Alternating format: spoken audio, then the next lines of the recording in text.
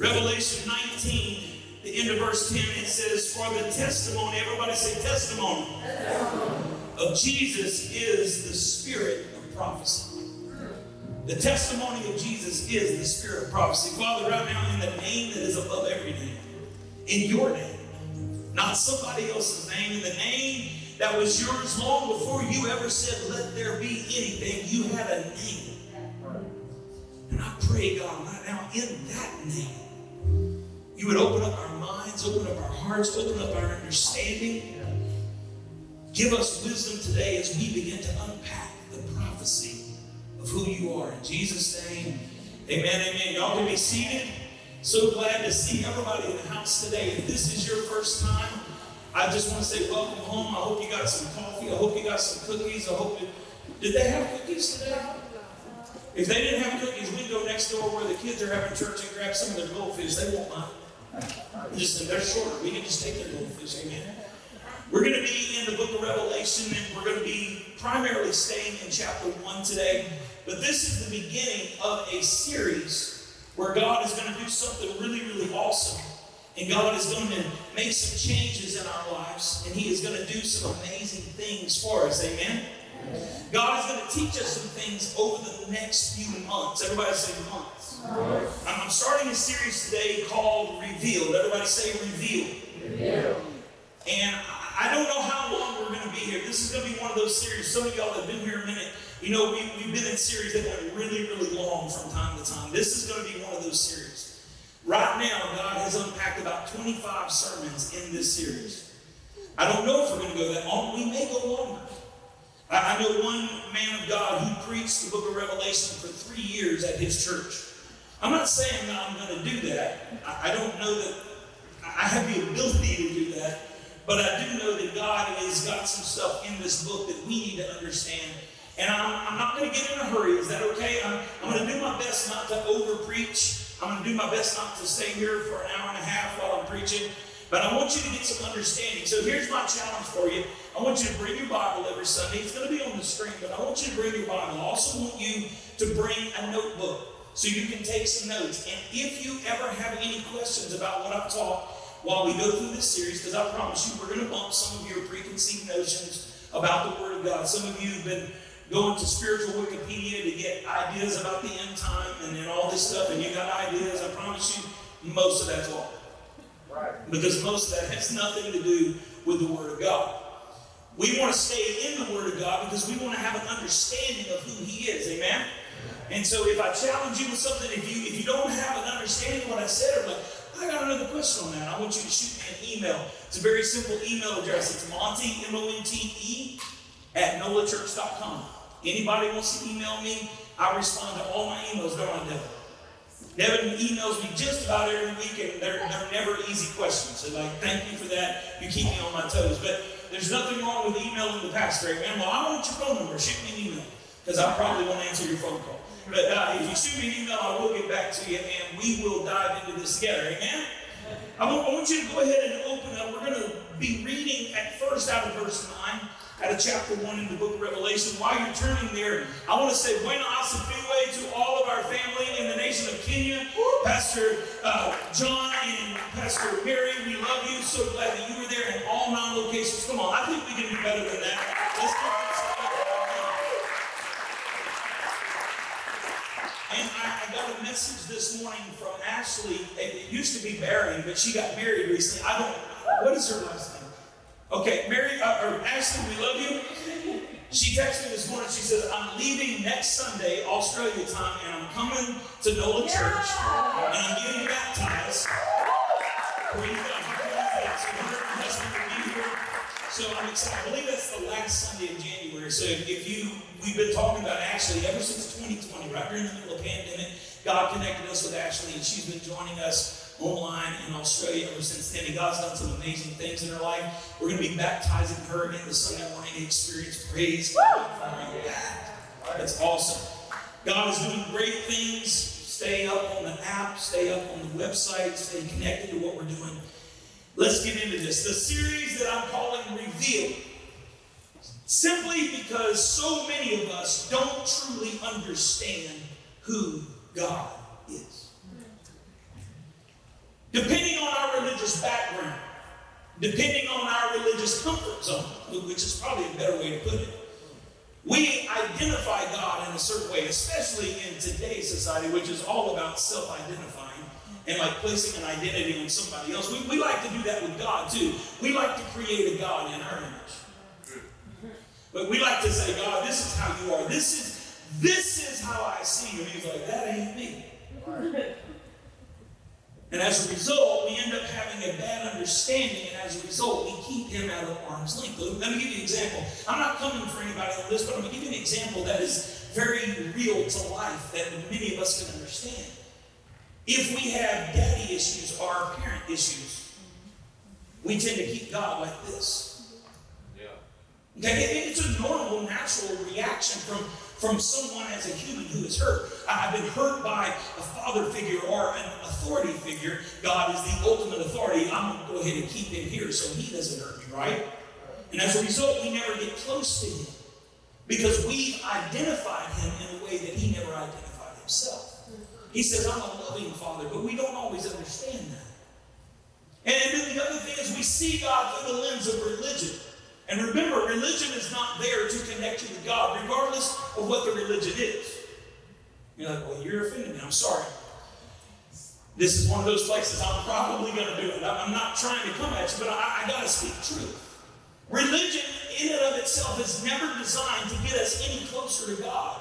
It actually is designed to get us closer to religion. Right.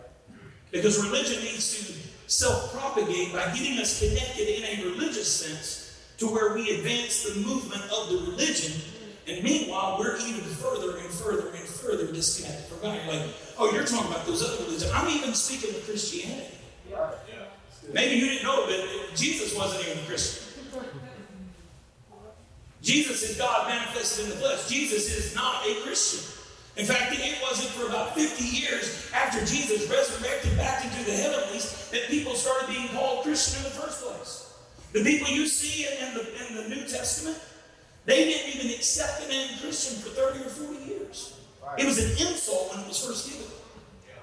Yeah. And what does it mean? It means Christ-like or Christ imitator. So people are you a Christian? I normally say no when I'm trying. Because I have not yet achieved that lofty position of truly imitating Christ. I'm trying every day. My wife says I try all the time, and that I'm very, very trying. But I'm not quite there. I'm working on it. Well, is it wrong to say I'm a Christian? Absolutely not. But I'm just trying to show you the layer here. All right. We like to identify ourselves by our brand. God's not a brand. He's not a product. God is the essence of life. And if we truly understand who he is, that is the only time, my friend. It doesn't matter who you are, where you come from, what your understanding is. You will not truly understand who you are until you have a firm grasp on the identity of the one who spoke the worlds into existence and then formed humanity in his own image and in his own likeness with his own hands, and then breathed his spirit into man to give him life.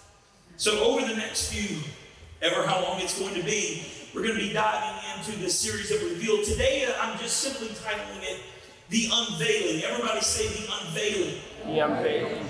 And I'm going to be unpacking three themes in this: God's identity, our hope, and John's vision. We're going to do this as quickly as we can.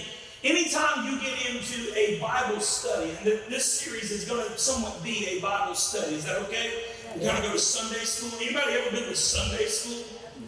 I love me some Sunday school. They always had the best Kool-Aid. It was awesome.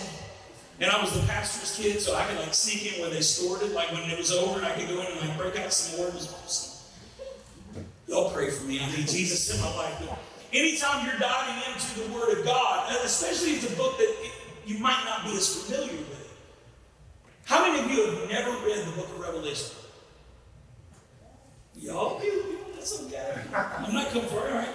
We got some honest folks. How many of y'all want people to think you read it, but you ain't really read it? There's a lot of people like, I ain't even reading that. That's scary. Why? Here's the reason. The mark of the beast is in the book of Revelation. It's all about wars. It's all about plagues coming from the heavenlies. It's like the moon turning to blood, right? You're like, The devil's there. And the son of perdition. I don't even know what that is. Like all these big words and like it's the end of days and like everything's falling apart, right? That's what we think the book of Revelation is about. And in fact, you can even see this when people talk about it. They say the book of Revelations. That ain't what it says. It's not the book of Revelations. It's the book of Revelation. It is technically the revelation of Jesus Christ. And so it's really, really important. Here's the deal. Everything that I just mentioned is in the book. But that's not what the book is about. And it's very, very easy to lose Jesus in the study of the book of Revelation. Because you see all these things and we like flashy, shiny objects and, oh, there's a war. Let me go see what that's about. Oh, there's an Antichrist. I don't even know what that is, but let me go see what that's about. Oh, there's a catching away. There's a second coming. Are they the same thing? I don't even know. Let's find out. And we focus on all these other things and overlooking the whole purpose of the book is to reveal Jesus. So let me challenge you. Don't lose Jesus over the next few weeks when we're diving in. Is that good? We're all on the same page? So when you're studying, you need to ask some questions. And so today I want to answer 3 of the questions that every believer should ask, no matter what book of the Bible you're reading. This is a good way to dive in and understand. Let's look at Revelation chapter 1, verse 9, the beginning of verse 9. And we're going to answer the question, who wrote the book? Who wrote the book? In verse 9 it says this, I, John, both your brother and companion. Now, I'm not the smartest duck in the pond. I'm from Southeast Louisiana, but generally when someone says, my name's John, I'm your brother and companion, I'm the one writing this, that's the author of the book, right? Like Bill David Shuhite did not write the book of Revelation. John wrote the book. But then John's a fairly common name. It was a very common name in the first century. Who are we talking about here? Okay, great question. Are we talking about John the Baptist? Are we talking about John the Beloved? Are we talking about John the Revelator? Are we talking about John the Apostle? Are we talking about John the Disciple? These are very good questions. Are we talking about some other dude named John that just happened to be running around at the time? Because it was a very common name. The answer to this is in the wording. He said, my name is John. I'm your brother and companion. I want you to know I'm on this journey with you. John the Baptist was already dead, so it's not him. Dead people can't write things. No matter what horror movies try to tell you, they can't write things. John, who was the disciple of Jesus, he was one of the 12. There was roughly about 1,500 disciples of Jesus. People don't talk about that, but they kind of traveled around with him. Like he had his big posse. But then he had like the really close guys. There was 12 of them that walked with him. And then of that 12, there were 3 that walked with him. John was also one of them. He is known in the Gospels as John the Beloved. Doesn't mean there was something creepy going on between Jesus and John. What it means is they were very, very close friends. And why did you even say that? Because there are people who believe that. And they justify bad things because they don't understand the text. So Jesus and John were very close friends. John, who was also the brother of James, who was also a fisherman, who was also one of the disciples. So this is who we're talking about. Who wrote the book? John, the disciple of Jesus. And at this period of time, he was roughly 95 years old. He's an old man. He's been around. He's seen some things. He walked and talked with Jesus for 3.5 years, and he understood some things because he had actually witnessed and experienced a lot of things that a lot of us are very jealous of. And at age 95, I do find this interesting because a lot of times people say, Nola Church has got so many young people, there's no place for anybody over 50. Well, first off, the pastor is over 50. I'm not much over 50, but I'm still over 50. No, here's the deal here. Our church is not designed for young people. Our church is not designed for old people. David, you're not 1,000, but you're older than most of the people in church. There's a place for you here, right? He's like 564. He's not quite 1,000. Speaking of getting old, Pastor Matt just had a birthday yesterday. All you young folks, you may not understand it, but every day you wake up, you're getting older. You ain't getting younger. Like, our church is not just designed for young people, it's designed for everybody. But there's a notion that a lot of times the older we get, the less involved we need to be in the work of God. Well, I have less to contribute. Really? Who told you that? Because you need to stop listening to them. They're liars. John was 95 years old-ish when he wrote this book. You say, okay, well, when was this written? If he was roughly 95 years old, how do we know when the book was written? Let's look at the whole collection of Romans chapter 1 verse 9. He says, I, John, both your brother and companion in the tribulation and kingdom and patience of Jesus Christ, was on the island that is called Patmos. Everybody say, Patmos. You got to say it like you're educated. Patmos.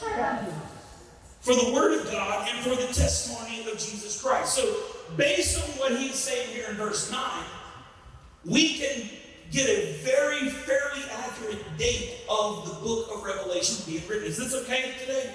Lay a little bit of foundation to show you some things. Say, why do I need to know this? It's very, very important to know this. It was roughly around AD 95 that this book was written, because it was roughly around AD 95 that the Emperor Domitian of Rome banished John to the island of Patmos. It was roughly in that period of time. And this is important. He was banished there because Domitian tried to kill him. Why did he try to kill him? Because of his belief in Jesus and his refusal to stop preaching Jesus. Very different from postmodern Christianity. Something challenges us. Oh, by all means, we will stop doing that, because that would be, I do not want to get in trouble for preaching Jesus. John was worried about that. Domitian, the emperor of Rome, and let me put this into some context, the ruler of the known world. Not just like the local sheriff of Nottingham. Like, no, we're talking about like someone with legit authority and power who could end his life like this. In fact, Domitian tried to do it. History tells us that John, the beloved, was boiled alive in oil, but did not die. Domitian's trying to kill a brother. Can't do it. Now, certain history says that John came out of the water or out of the oil unscathed. Don't know if that's an actual factor. It may have been. We don't know. God is capable of doing miracles. Amen. But we do know that Domitian tried to kill him. He couldn't do it. So he says, just get out of my face. Take him and put him on the Isle of Patmos, which is this island of an island right off the coast of Italy. I want you to put him out there and just leave him. And this island, you can actually find it today. It's still on maps. It's really, really small. It's mainly an island made out of volcanic rock. Not a lot out there. And he banishes him out there for a period of time.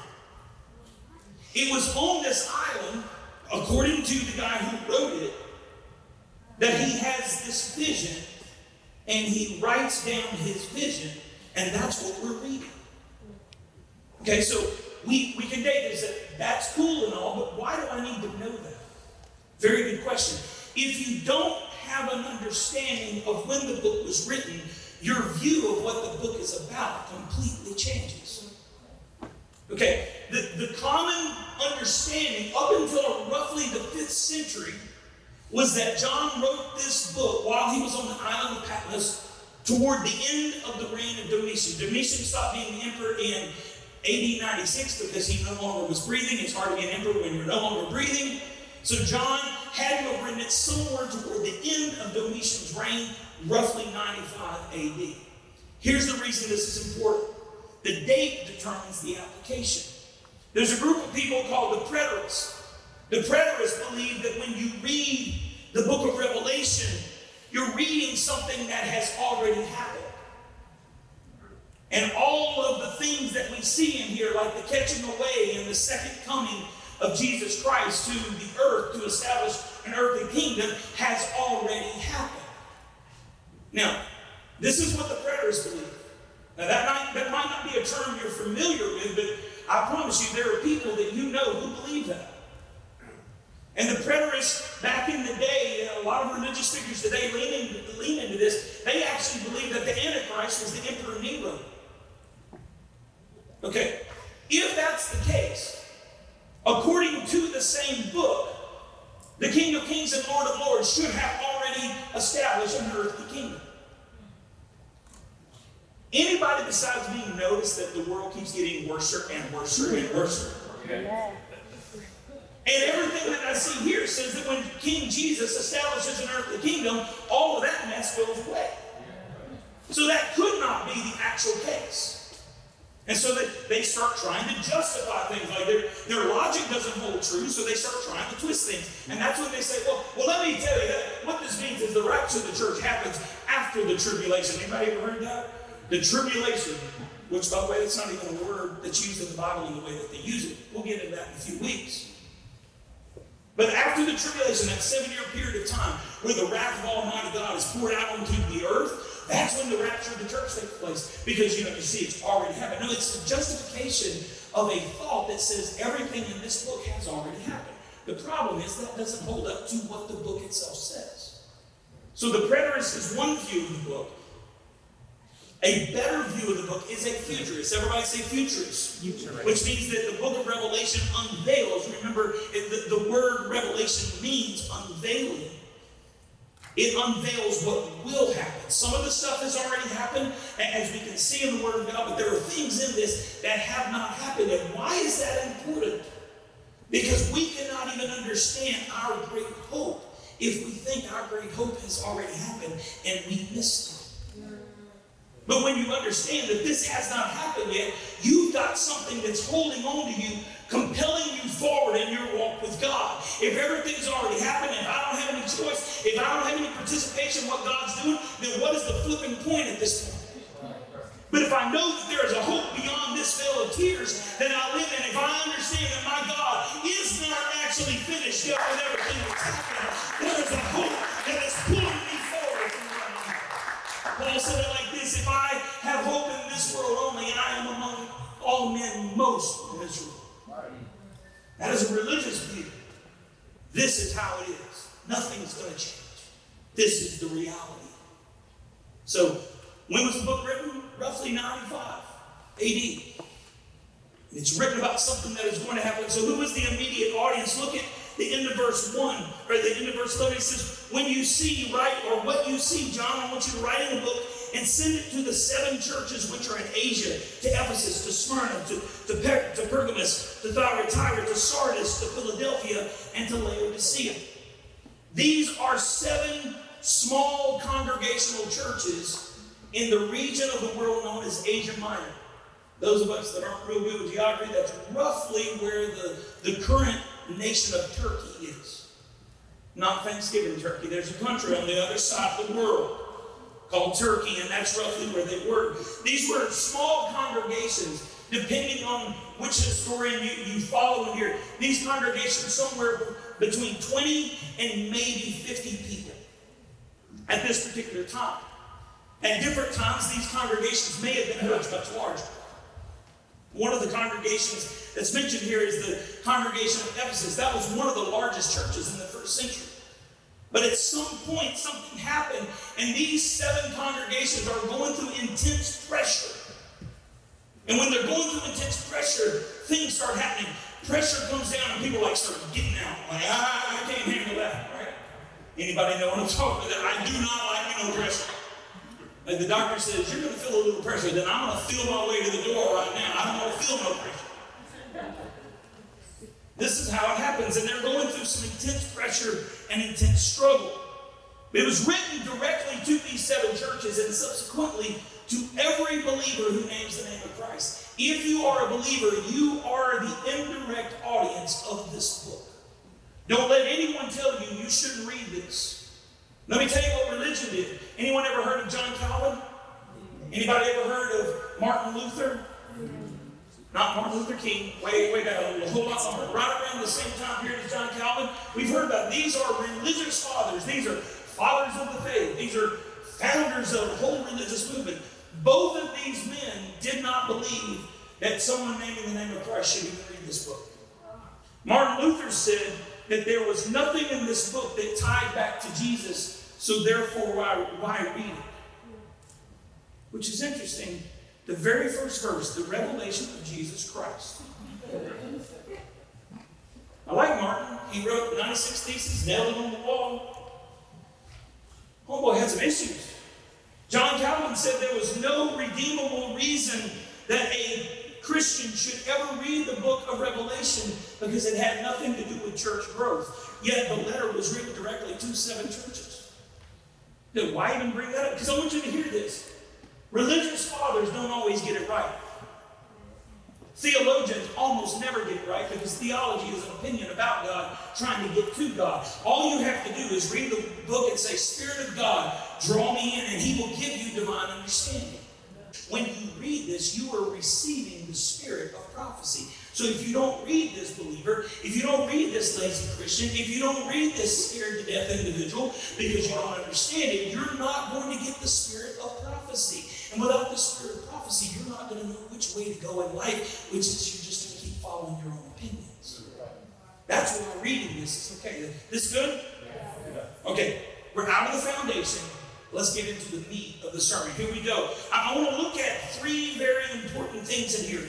I told you this series is about God's identity, John's vision, and our hope. I'm going to unpack these 3 things to give you some understanding of this today so we can have a better view as we dive into this book. Revelation, the beginning of verse 1 says, the revelation of Jesus Christ. That's what this book is about. It's not about the wars. It's not about the Antichrist. This book is about Jesus Christ. And the word that is used here, apocalypsis, is the Greek word that we see for revelation. It sounds a lot like apocalypse. Anyone ever heard the word apocalypse? Now here's the deal. The moment I said apocalypse, you started thinking of wars and devastation and apocalypse now for some of you older folks. Let us spell a napalm in the morning. We think of something bad, but the word apocalypse doesn't mean something bad. It means unveiling. Look at how society and the enemy has taken a beautiful thing and made it scary. Because the enemy of your soul does not want you to see Jesus Christ revealed in your life. So he makes that word something scary. So you go, I don't want to have no apocalypse in you. When we should be praying for apocalypse on the daily in our life. So we can see Jesus Christ unveiled in our life. It means an unveiling, a manifestation, a disclosure, or a display. This book is literally the unveiling of Jesus to everyone, the ancient, the present, and the future. And the word, if we continue to read down here, it says the revelation of Jesus Christ, which God gave him. And notice that him has got a capital letters, that we're speaking directly of Jesus. But this is a wording that can get confusing because it looks like on the surface, if you read it, that the Almighty God kind of wrapped this stuff up and handed it to someone else with a capital H. That's not what this means, because the original word here is the word didomi. And I'm not going to spend a lot of time breaking down words and other sounds, but I want you to see this because it's very important to have the understanding. The Greek word here is the word didomi, which means to show, to present, or to physically display. So the source, God, right?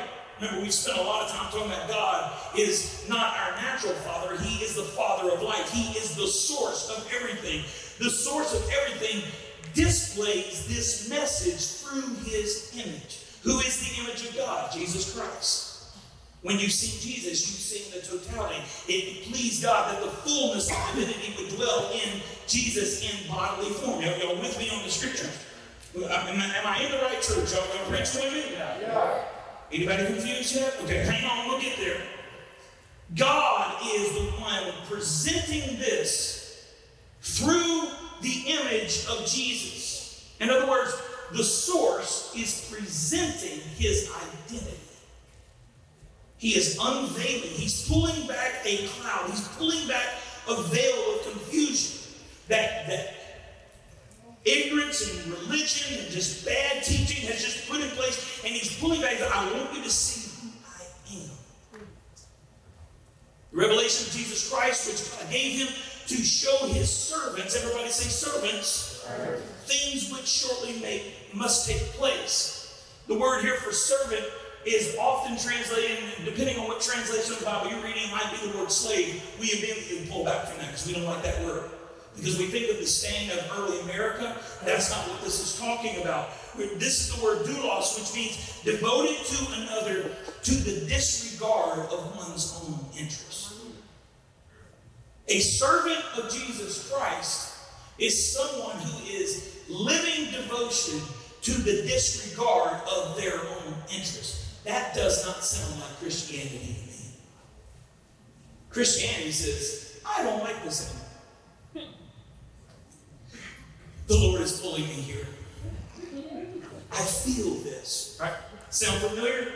I've said it, you've said it, all God's children said it. We need to stop saying it.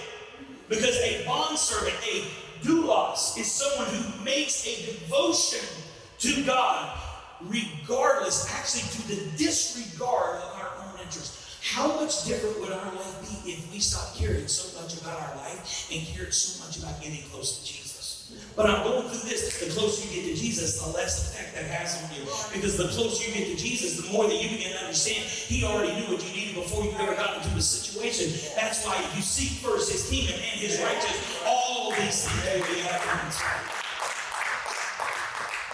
So not only does the book of Revelation reveal the identity of God, the book of Revelation also identifies our identity. God is wanting every one of us, every one of us that are watching on the video, and every one of the people listening on the podcast, He wants you to be a servant, a bondservant, who disregards your own interests for your devotion to Him. This is God's identity. Let's look. I'm going to kind of get out of order here and look at our hope. Everybody say our hope. Because if you lose Jesus in this reading, you're going to lose your hope in this reading. He says the revelation of Jesus Christ, which God gave Him to show His servants things which must shortly take place. I want to look at that phrase, things which must shortly take place. This is the verse of Scripture. Remember, I told you a couple minutes ago in the boring part of the sermon about the preterists that think it's already happened. This is the verse that makes them think that it's already happened. Because the word takos, first time I saw this word when I was going to seminary, I thought they were saying tacos. I was like, sign me up. That's not what it meant. I found that out later, and I was very, very sorely disappointed. In fact, I could use a taco right now. That would be glorious. But anyway, let's move on from that. That word takos doesn't mean happening in the next little period of time. Like there's different ways to understand the word quickly, which must shortly take place. The word takos means shortly, quickly, speedily. It doesn't necessarily mean that things are going to take place in the immediate future, which is what the preterists believe. There's another way to understand something happening in a short period of time. What it's saying is that when this happens, it's going to happen suddenly. It's kind of like when, where's Jose? Jose, it's kind of like that leak that happened in your shower a couple of weeks back. It may have been happening gradually, but when the dam broke, right? Somebody know what I'm talking about. Like things are progressing. All of a sudden, it gets really, really bad, really, really quick. That's what this is talking about. It's like instantaneously you see a difference in what's happening. This is not talking about it's going to happen right now. The preterists believe it's happening right now. In fact, it's already happening. We're living in the aftermath of all this. The futurists believe, no, it's going to happen. And when it happens, it's going to happen very, very, very, very quickly. Here's something I want to go ahead and just pull out here so you understand. Everything that you see in the book of Revelation and everything that you see in the book of Daniel and everything that you see in the book of Zechariah, which are the three primary books of the Bible that talk about the end of days, there's only a few things left in that list of things that must happen that still need to happen. And every day that you get up and you read the news and you watch TV and you go through life and you see the degradation of humanity continue to advance, you need to understand we are running out of time in this age. Yeah. There's not a whole lot of time that's left. We're going to think, well, I got the rest of my life. I'm over, I don't know if y'all picked up, I'm over 50. I've been hearing people preach out of the book of Revelation my entire life. Fifth generation Pentecostal on both sides of my family. Doesn't mean you have to be, that's just what I was. I've heard people preach the book of Revelation over and over. I remember falling asleep under the pews hearing Revelation being preached, getting the mess scared out of me. Like, people didn't stop lying. You know, clean your room, shut up all that lying. You won't go to hell. I've heard this. And the way they presented it when I was a kid is like, it could happen any day because it can happen any day. We don't know when it's happening. The Bible says no man knows the day nor the hour. Don't let anybody tell you. I heard this on the news the yesterday. Somebody called in like, here's my timeline, and this is when the second coming of Jesus is going to happen. Click. Don't be curious of that mess. All it's going to do is take away your hope. But when you understand it, when it happens, it's going to happen suddenly. Y'all, you got to understand this. Our hope is not in this world. Yeah, there's some really good things happening in this world, but there's a lot of things that are not good and not sustainable happening in this world. This world is not our home. The old song says, we're just passing through. You need to have hope that's not in this world. Where should our hope be? Our hope is in the unveiling that we read in this book. Amen. Let's look at the end of verse 1 and go into verse 2. Revelation of Jesus Christ, which God gave him to show his servants things which must shortly take place. And he sent and signified it by his angel. Everybody say, his angel. His angel. Not somebody else's angel. His angel. Ownership has privileges. And he signified it by his angel to his servant John. Servant is the same word that we see earlier, doulos, which means John was so devoted to Jesus that he disregarded his own interests. And so God used his angel. What is this? If you look in the original, it's the word autos angelos. Autos angelos is not just a heavenly messenger. If you've read, anybody read the Old Testament? Okay, more of y'all need to read the Old Testament. It does have application in your life, I promise you. Don't let nobody tell you you only need the New Testament. You need the whole thing. New doesn't make sense without the Old. But if you're reading in the Old Testament, especially one of the more formal translations, you see a phrase all the time, angel of the Lord. Somebody know what I'm talking about? Angel of the Lord is not just some dude with wings that works for the Lord.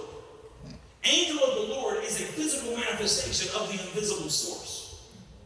So when you see the phrase angel of the Lord, what you're seeing is God manifested. This is why it's not one person talking to another one.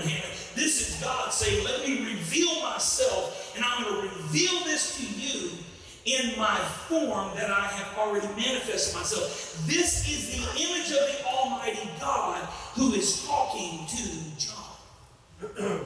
Why is that important, Pastor? I'm so glad you asked that question. If it's just a heavenly messenger, it's easy to overlook it. Later in the book, pastors of these 7 churches are referred to as angels because angelos can also apply to someone who's anointed. John the Baptist was called an angelos, an angel. And people ignored him. But if it is the express image of God himself, how do you ignore this express image of God himself? The source matters.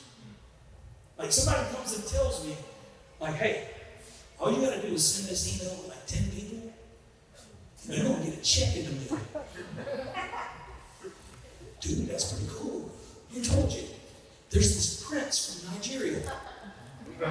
Okay, immediately, I'm not listening to you anymore. Pastor, I was reading and I was studying, and this is what I saw. Well, where'd you read that? Wikipedia? Okay, we're done. The source matters, right? So in this, you've got to understand, John is not just like tripping, which by the way, there are people who believe that. He was out on Patmos by himself, like doing what people do. You know, he's either hammered or he's stoned or a little bit of both or a little bit out of his mind. Bro. Dude. Sweet. This is the revelation of Jesus. Now, that's not what's happening here. Okay? That's not what's going on. God himself expresses himself in a physicality, which, by the way, after Jesus ascended into the heavenlies, this is how we see God. Jesus, the one who had walked and talked with John for 3.5 years, shows up in the middle of his isolation, in the middle of his punishment, in the middle of his trial. Oh, somebody hear me. He shows up in the middle and says, let me give you some vision that's going to give you some hope. It's not in this world. John is seeing this vision. It's a vision from the Almighty, from the unveiling of the Almighty. And It's God himself. Therefore, when we read this, it's coming from God. Don't discount it. Don't push it aside out of fear or misunderstanding. Lean in and let the word of God come alive in your heart. Is good this morning? Yeah. And let's continue on in verse 2. Who John bore witness to the word of God and to the testimony of Jesus and to all things that he saw. Speaking of John here. The source matters, but also the one delivering the information matters. If God is the source, who is John? In roughly 95 AD, John is the last living eyewitness of Jesus. John may have been on the island of Patmos by himself in isolation. But he knew who showed up. As you read this, you can see he says, I was in the Spirit on the Lord's day. In the day that I have set aside. Somebody that's coming to the Wednesday night tabernacle study knows what I'm talking about. Those of you that are not coming, y'all probably should come and learn a whole lot about what we're doing and how they change everything. You should come on Wednesday night. Just say it. But this place that we've set aside, I was in the Spirit on the Lord's day. In the place that I designated as a place of sanctuary in the presence of the Almighty, I was there. And God showed up and began to speak vision to me. I wish God would talk to me. How often do you set aside time for him to talk? How often do you do this? Or is it, let me just tell you my needs, Santa Claus Jesus.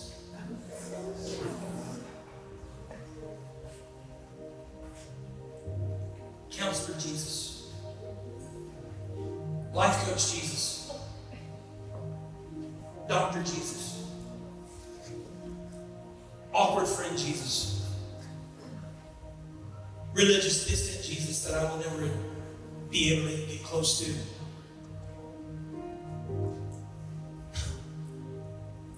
Let me just tell you something. How do you see the vision? How do you see vision? Is vision something that we should be walking into? Last Sunday, I shared the vision where God's taking us over the next 12 months. How do we achieve that? How do we achieve it? You have to start pushing aside everything and create a space for God to work. You got to create space for God to meet you. And when you do this, he says, I will be there where 2 or 3 are gathered. I will be there in the midst of them. But let me just say, you don't have to be with other believers. You can be isolated on the backside of a janky rock that everybody forgot. Going through absolute hell. Having just come out of the building. Oh, somebody know what I'm talking about. Life has been tearing you down. And the God of all gods will meet you when you create space in your drama.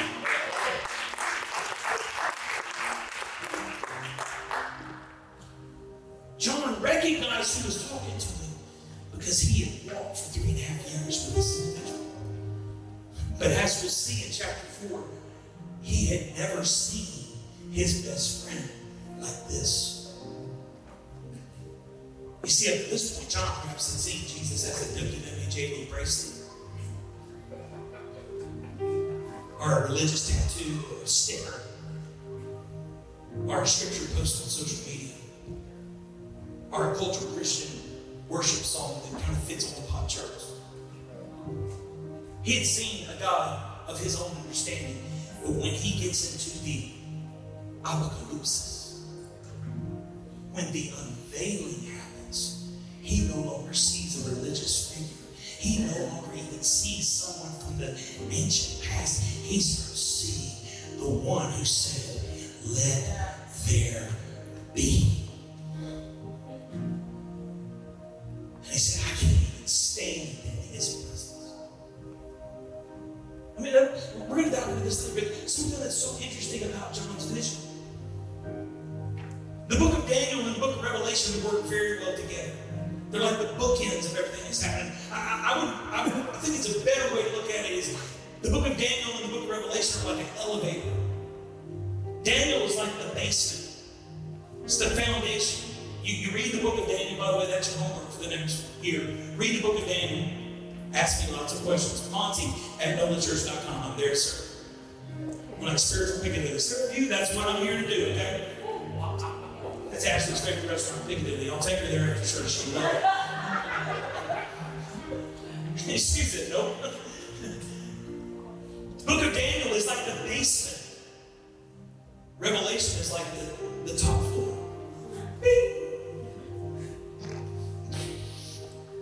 God all gods. Hello, peace. Hello, love. Hello, Jesus. So you got to have that good understanding of both of them. But John's vision was not something that was kind of like dished out. Daniel's vision was an understanding that took about 65 years for him to write it all down. John was in the Spirit on the Lord's day, and God took him and showed him a vision and then dropped him back down. Somebody, he doesn't have to necessarily move you to accomplish the work. You just got to be in his Spirit. Yeah. Right. John saw this vision in the course of one day and wrote it down. Oh, God. But the vision was there. Pastor, this is killer. I'm already Bible nerding out. I can't wait to just dive in. I can't wait for you to have to deal with my personal belief on the end time. I can't wait. Yeah, cool. But how does this apocalypse, how does this unveiling apply to you? Because let's be real, what's the point of reading this if there's no application? By the way, that's the fourth question every believer should ask when they're reading the book of the Bible. How does this apply? Not, how do I feel about this? Right? Stop saying that. Just like, take it out of your vocabulary. We don't care how you feel about it. Neither does your enemy. Yeah. So stop living in your feelings. How does this apply? Let's look at verse 3. Blessed is he. This is not gender specific, so nobody get offended and cancel the Bible. Blessed is the individual who reads and those who hear the words of this prophecy. Blessed means God approved. It doesn't mean you're going to get stuff. Doesn't mean you're going to have $40 million in your bank account tomorrow. It does not mean that you're going to be the recipient of that $1.1 billion lottery that some of you are playing and you ain't never going to get. But if you do, don't forget to tithe. Blessed is the individual who reads and those who hear. Notice that. Blessed, God approved, is the person who reads. This is not ministry to my soul. I think I need to go to a paraphrase. What does the TPT say about this? Why don't you get out of the paraphrases and get into the text? Paraphrases are good tools, but they are not the Word of God. They're someone's opinion about the Word of God. Well, not the TPT. Yeah, the dude that paraphrased the Passion Translation said that an angel from God showed up and told him what to write down. That sounds like the Book of Mormon. Stop reading that mess. Just read it. I don't understand it. Welcome to my life. You're not supposed to understand. You're supposed to read. Yeah. Because when you read and you're intentional about reading, the Spirit of Almighty God is going to go, and you're going to go, whoa, what was that? Read. But don't just read. Don't ask for my notes so you can disconnect from the sermon. Don't just read on your own. I got everything I need to know. No, you need to hear the Word of God preached, because it's by the foolishness of preaching that God chooses to save them who believe. You need the preached Word of God in your life. That's why we're going to read this. That's why I'm going to preach it, and I'm not going to back off of it, because the person who hears it, the person who reads it is blessed by God. But I'm going to know God's not finished just with reading and listening. He says, and those individuals who keep those things which are written in it, for the time is near. Good non-denominational sermon here. I'm going to give you 3 things that you need to do. Here you go. Write them down. They'll be on the screen. Thing number 1, read the book. Everybody say, read the book. What does that mean? Be intentional in studying the unveiling of Jesus. I want to challenge you. Join me. I'm in an in-depth study of the book of Revelation until God moves us on. Join me. Write down your questions. Bring them to me, and I'll email you back. Or just shoot me an email. I'll answer any question you've got. Come on Wednesday night to Tabernacle, and I promise you a lot of this is going to make a lot of sense. Be intentional in studying the unveiling of Jesus. Then, number 2. Everybody say number 2. Hear the book. You got to hear it. Be intentional in listening to the preached unveiling of Jesus. Number 3, everybody say, keep the book. Only like 4 of you on the front row say keep the book. Because y'all don't want to keep the book. I'll listen and you can yell at me and I'll read maybe. But I don't want to keep it. Come on, somebody say keep the book. Keep the book. Why? You got to be intentional in living the unveiling of Jesus. Because when you know who he is, then you can understand who you are. And God uses the foolishness of preaching to save believers. And when we devote our lives to Jesus and not our own interests, he begins to meet us in the middle of our problem.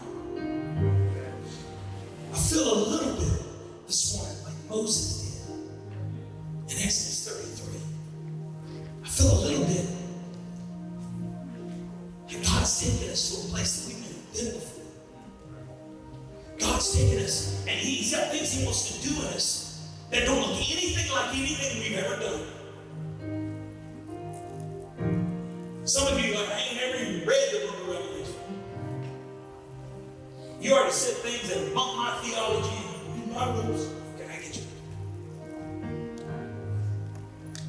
But what would happen if we would take all our preconceived notions and just say, I want to read the Word of God. I want to hear the Word of God so that I can keep the Word of God. Well, I don't even know how to do that. The same way that John got to do that. 95 years old. And he is in a place of isolation. And God reveals himself. You see, when you see the face of Almighty God, nothing is too hard to live. But God only reveals himself to people who push aside everything else and disregard their own interests and say, show me your glory. Nobody look around. In fact, every eye closed, nobody leave yet. Let's be very sensitive. God's going to start speaking to people. In fact, he already has. He's going to speak into your spirit right now. He's going to start answering prayers. As we lean in as a church body, we intentionally begin to follow what we see in this book. And we intentionally begin to say, God, speak into this church so that we will know the direction to go. And speak into our leaders, God, so we'll know that we're following people that are actually following you. God, I pray in the name of Jesus right now that every day of this week you will begin to reveal yourself in a brand new way to somebody who's never even experienced you. If you're here in this place, nobody's looking. And I'm trying to embarrass you. I just want to pray for you. Is there anybody in this room right now that would just simply say, I need the glory of God revealed in my life? Hands going up all over this building. Thank you. Thank you. Leave them up for a second. Man, that's awesome. Leave them up just for a second. I want you to understand, God sees your hand. The host of heaven see your hand. Also, your enemy sees it, and you're making an open declaration. I want the glory of God in my life. I'm tired of doing it my way. I'm tired of chasing comfort. I'm tired of doing what I think is best. God, show me your glory. Here's what I want you to do. Put your hands there. I want you to pray this prayer with me. Say, Jesus, reveal yourself to me. Change my understanding. Heal me of my limitations. Take me to a place I've never been before. And I devote myself to you. Disregarding myself. Disregarding my comfort. Disregarding my opinions.